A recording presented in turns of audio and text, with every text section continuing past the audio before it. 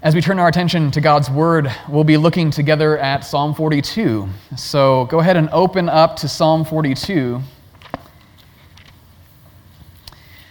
The beginning part is familiar maybe to many of you, but we'll read the entire psalm together this morning and consider it.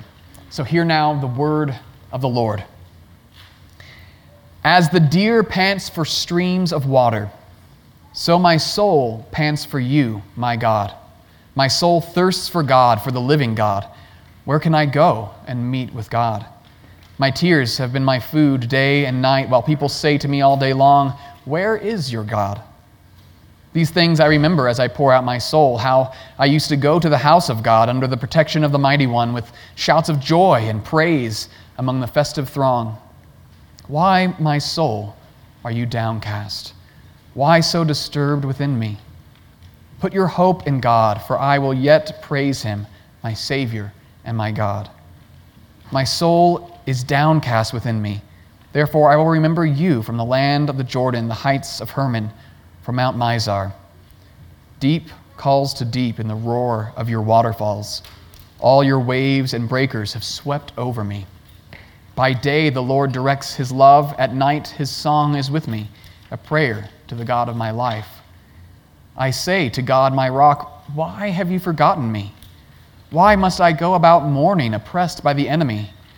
My bones suffer mortal agony as my foes taunt me, saying to me all day long, where is your God?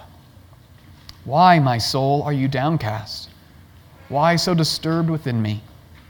Put your hope in God, for I will yet praise him, my Savior and my God.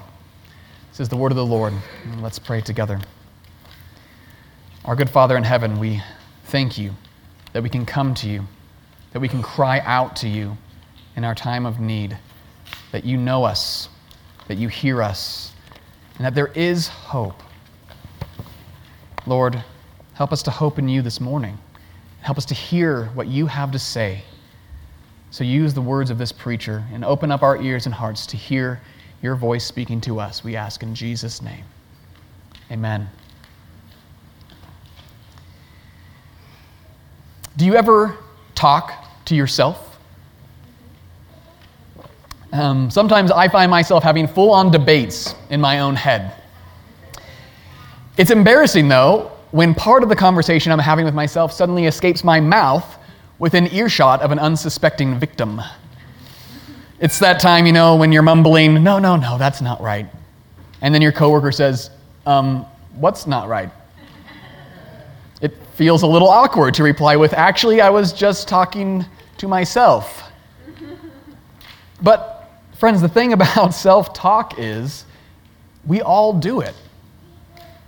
Pastor and author Paul Tripp has said this: no one is more influential in your life than you are, because no one talks to you more than you do. See, you're talking to yourself all the time, interpreting, organizing, analyzing what's going on inside and around you. You may be talking to yourself about why you feel so tired, or maybe you woke up this morning with a sense of dread about looking out and seeing all the snow and wondering why. Maybe your mind has traveled back to your distant past, and for reasons you don't understand, you're recalling events from your early childhood. Whatever the case is, the question is, how well are you counseling yourself? Psalm 42 is a psalm of lament. And here the psalmist is engaging in self-talk at the deepest level. A psalm of lament is appropriate for us at the end of this holiday season because for many, the holidays bring out the stress and pain and grief that sometimes we're not even aware of. So we shouldn't try to run from the hard things that we face in our lives. Instead, we can learn to face them in healthy ways.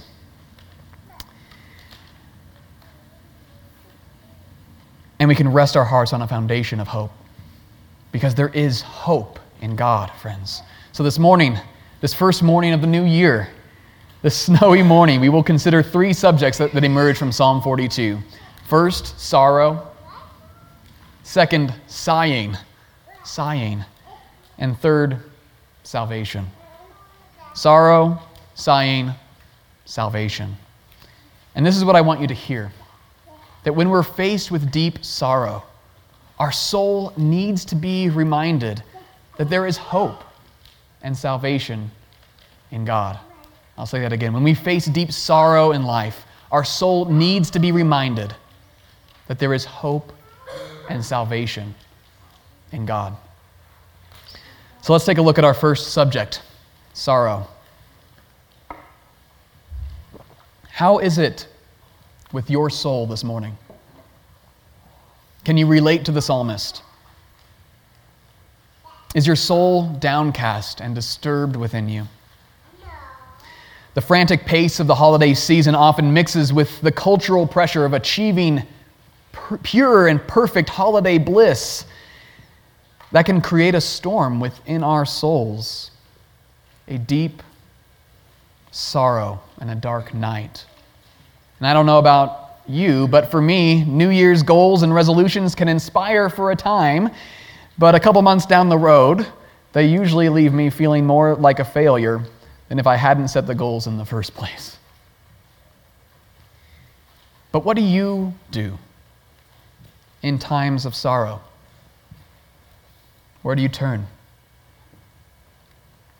Sometimes another voice can help in difficult times. Seeking counsel can bring healing. But not always, because it's so easy for the voice of the enemy that so quickly comes to say, "Where is your God?" The question can echo throughout your head and heart, piling on the weight of your existing sorrow. Look on the bright side, you might hear someone say. But even your good memories only serve to amplify the pain of sorrow that you are currently facing.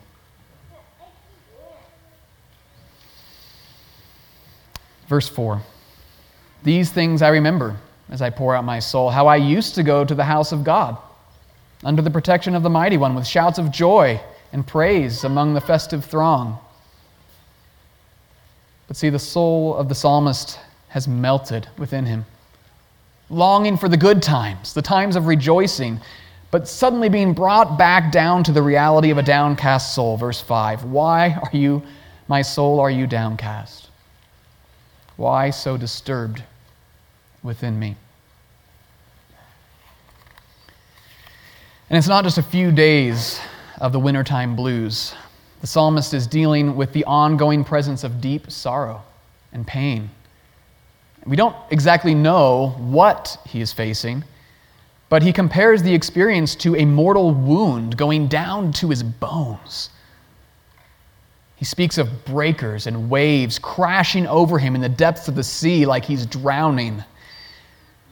It evokes the imagery from the story of Jonah. If you know the story, you remember that Jonah was trying to run away from God and from God's call to preach to the city of Nineveh, and he ends up on a boat sailing to Tarshish. The boat is suddenly met with a huge storm, threatening the lives of everyone aboard, and Jonah knows the storm is God coming for him. And so he tells the men to throw him overboard. The waves and the breakers crash over Jonah, and he's caught in the deep. Death is all that awaits him. The breakers are God's breakers. The waves are God's waves. Why? How long? The psalmist grieves in verse 3, "My tears have been my food day and night, while people say to me all day long, 'Where is your God?'" Day and night, friends, weeping. Day and night, the sorrow is so deep he can't even eat bread. Day and night, it seems that all there is to feel is emptiness, sorrow, and the dread of tomorrow. Day and night, the tears are flowing from his eyes until there's no more left. Can you relate to the psalmist? Is your soul downcast within you? What do you do in a season of deep sorrow? What do you say to yourself? What do you say to God? Our second subject, sighing. Sometimes in our suffering we say things that in our heart of hearts we don't really even believe. But in times of difficulty, it has this way of bringing out our deepest questions and doubts. Just like how the psalmist says in verse 9, I say to God, my rock, why have you forgotten me? It reminds me of a woman in labor who is crying out in the agony of childbirth and saying to her husband, you did this to me. This is your fault. The heat is intense. And when it's hot, people often say things that have a kernel of truth, perhaps, but are really just the overflow of a heart that is facing a depth of suffering that they cannot explain. But it's natural to cry out when you're in pain. The Israelites did it. They cried out to the Lord when they were suffering and sighing under the brutal enslavement of Egypt. Job did it when he was faced with the fiery testing of God. So there's nothing wrong with crying out in pain or even giving voice to the doubts that emerge within your heart and mind. The question is, where do you turn when things are hard? Where do you go with your doubts? Where do you look for help in your time of need? The psalmist begins his lament in the right place. Verses 1 and 2, as the deer pants for streams of water, so my soul pants for you, O God. My soul thirsts for God, for the living God. When can I go and meet with God? He begins his lament by recognizing something true about himself and every human being. We have a deep thirst, a longing in our soul that can only be satisfied by God himself. We all pant like a deer, like a dog on a hot day, for the water that God alone can provide. Notice that he asks, when will I go and meet with God? The verse is actually more literally translated, when will I go and see the face of God? This is a glance, friends, at eternity. In his suffering, he's asking questions that have to do with matters of eternity. It's like he's asking, how long must I suffer before I can find rest in that eternal blessedness of God's presence? His heart is longing for nearness to God, fullness in him. But this isn't always the case with us, is it? Sure, we feel the thirst, we feel the longing, the need. We pant for satisfaction and relief. But where does our panting lead us? Where do we find relief for all of our sighing? Friends, it's in our nature, sadly, to reject the water that God alone provides and to try to satisfy our longings with other things. You and I believe, have become professional self-distractors.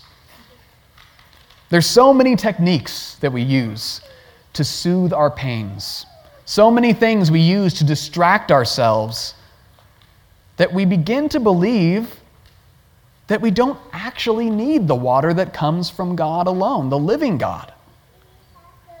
Whether it's alcohol or drugs, whether it's TV or your cell phone.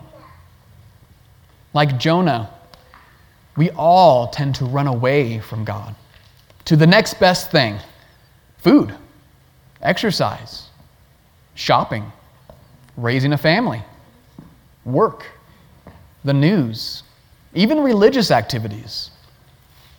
All good things. But we deceive ourselves into thinking that they will bring us relief the relief that our soul is really longing for. But there's at least two problems with this way of thinking that I think we all find ourselves in one time or another, myself included. Two problems at least with these self-distractions. One, the sense of relief or happiness that comes from these distractions will only ever be temporary. And so we will constantly be searching for the next thing to fill us. It's temporary. And two, when we run after these things instead of God, we find ourselves guilty of the sin of idolatry. You see, our deepest problem is not the sorrow and suffering that we face in this life. Yes, we long for relief, and we hope that it will come to an end. But for all our sighing over our sorrows, we must also be sighing over our sin.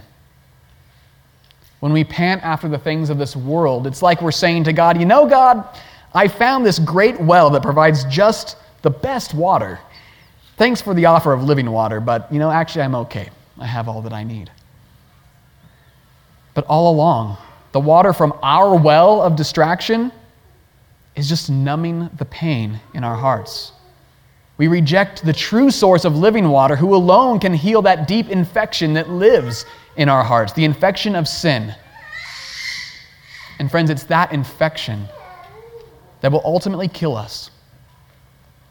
It is sin that threatens to bring us into an eternity of sorrow and suffering apart from God. Do you feel thirsty this morning? Is your soul sighing for fullness and peace?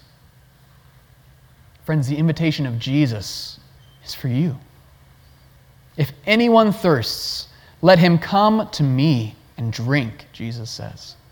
Whoever believes in me, as the Scripture has said, out of his heart will flow rivers of living water. Friends, run to Jesus in faith. Bring him not only your sorrows and your sighing, but bring him your guilt, your sin. And he will meet you with the balm of his glorious grace. He will fill you with peace from heaven. You see, when you look to Christ, you have a sure hope that though you sigh and though you groan, you do it as one who awaits a heavenly dwelling that nothing on earth could ever replace or take away.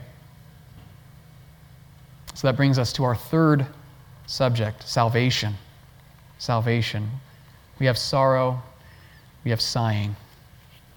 And in Christ we have salvation because the soul of the psalmist is downcast, but he talks to himself. Verse 6, my soul is downcast within me. Therefore, I will remember you from the land of the Jordan, the heights of Hermon from Mount Mizar. He asks his soul, why it's downcast, but then proceeds to tell his soul to remember God. Don't forget. This is the best kind of self-talk. He reminds himself of who God is, with the refrain in verses 5 and 11, hope in God, for I shall again praise him, my salvation and my God. Does this sound trite to you, though? Is this just some religious self-help that won't really heal your wounds? Well, friends, don't hear the psalmist saying, just look on the bright side, because that's not what he's doing. That would just be another form of distraction. No. He's addressing his sorrow and his pain with the promises of God himself. This is the source of his hope. And this is the source of our hope. Because even though his tears have been his food day and night, he remembers God.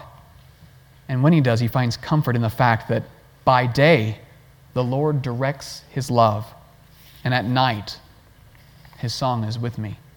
Verse 9. Day and night, God's love is with him. Day and night, God is faithful to his promises. Day and night, God will never leave or abandon him, no matter what his circumstances are. And so these two realities coexist. Our sorrow on one hand, and God's salvation on the other. Though tears may replace our meals, God's love is what actually fills the longings of our hearts. His love is what gives true hope, friends, because his love is steadfast, ongoing, forever faithful to the very end. So hear this. In Christ, our suffering will not last forever. In Christ, our salvation is a sure hope. Why? What's the foundation of this hope? It's the fact that Christ is the true singer of Psalm 42. When you read the words of this psalmist, do you hear the voice of Jesus singing them? You'll recall the prophet Isaiah spoke of Jesus as a man of sorrows, acquainted with grief. Jesus knew what it was like to feel forgotten and abandoned by God. But unlike the psalmist, Jesus actually was forsaken by God. When Christ was hung on the cross, the sorrows and sins of the whole world were on his shoulders. The Father turned away from his only begotten Son, so that he might become our hope and our salvation. Jesus came not just to deliver us from our worldly sorrows, but to deliver us from the eternal sorrows of death itself. Jesus died. But on the third day, he rose again with new life, everlasting life, so that when our soul is cast down under the weight of our sin and of our sorrow, he might lift us up to God. This is our hope. So, brothers and sisters, when your soul is cast down to the ground, when your sorrows are more than you can bear, tell your soul to remember what God has done for you. The love that he has shown, the salvation that he has accomplished for you in his death and resurrection. This is how the psalmist and how we too can say with confidence that we will praise him again. And indeed, we will praise him for all eternity, drinking from the river of life in the new heavens and the new earth. So to conclude, when you're faced with deep sorrow, your soul needs to be reminded that there is hope and salvation in God. So talk to yourself. Counsel your soul to run to him. Bring your brokenness, your guilt, to the one who has faced your deepest sorrows and sins and arose victorious on the other side. The bright future that Christ has inherited as he was raised from the dead is the same bright future that he promises to you who trust in him, an eternity of fullness and joy with the God of your life. Amen. Let's pray together. Lord, you are so good to us. Help us in the midst of our suffering, in the midst of our sorrows, to remember that you are with us, that your promises are true for us in Christ. Fill us with your Holy Spirit and give us strength to not be sucked into the black hole of our suffering in this life, but to find light and life in Christ Jesus, we pray in his name. Amen.